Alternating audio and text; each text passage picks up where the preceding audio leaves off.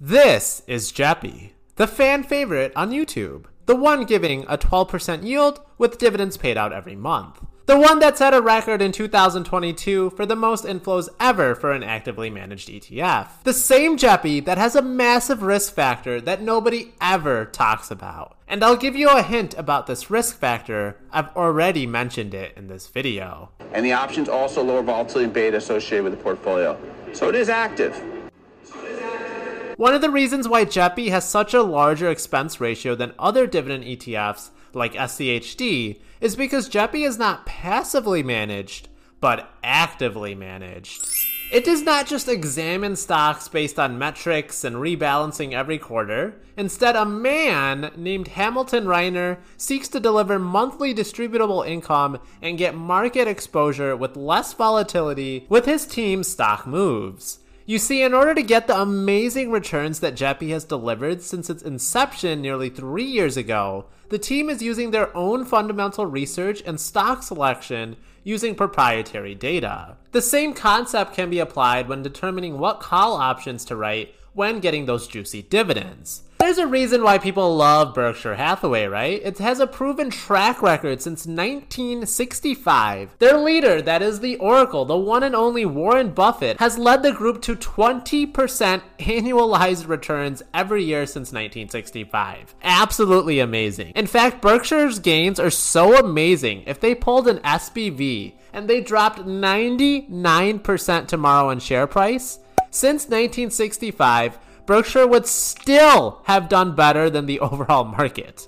Now, I know you love Hamilton, but are you going to love him so much that you're going to ride and die with him 99% of the way down? It's been proven time and time again that actively managed funds underperform the market, and well over 90% of the time in a 10-year period, despite charging higher expense fees for being actively managed. Which means the vast majority of people are just better off buying a low-cost, passively managed index fund that replicates the return of an index like the S&P 500. You see, one of the reasons Berkshire has done so well is because Warren Buffett actually manages a portfolio with his team, and they make those investment decisions on a daily basis that have impacted the total return. He was able to pick securities and assets that have successfully outpaced the market average. One of the reasons people love JEPI so much is because Hamilton and his team have so far made investing decisions and managed our money very well. However, it's no guarantee Hamilton and his trade secrets are going to be there for us forever. After some intense stalking, I found out that he's in his late 50s, just a touch younger than Warren Buffett at 92 and a half. So he's quickly getting to that retirement age, and we all know he's probably getting some juicy bonuses from all of our assets under management, which keeps ballooning from all the free advertising I keep giving this ETF.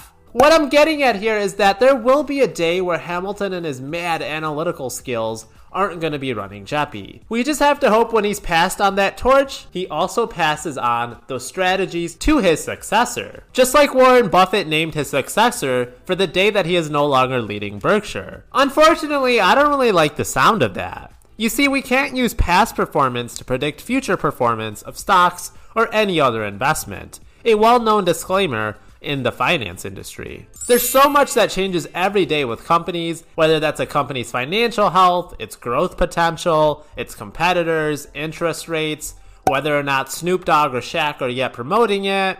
So even if we are able to clone Hamilton, make his brain into a Hamilton chat GPT, we can't guarantee anything ever. This is why I always get a little worried when people tell me, I'm 65 years old and I have 70% of my portfolio in JEPI. This is an actively managed fund. You need to examine all the risk with this type of investment because 20% of this portfolio is in ELNs, which the vast majority of people have no idea what this is because JEPI is so coy about it. There could be a day when JEPI actually lags the market. There could be a day when JEPI's dividends aren't so fat. In fact, because of the upside capped with JEPI's covered calls, I can say with pretty high confidence that JEPI will lag the overall market during bull runs.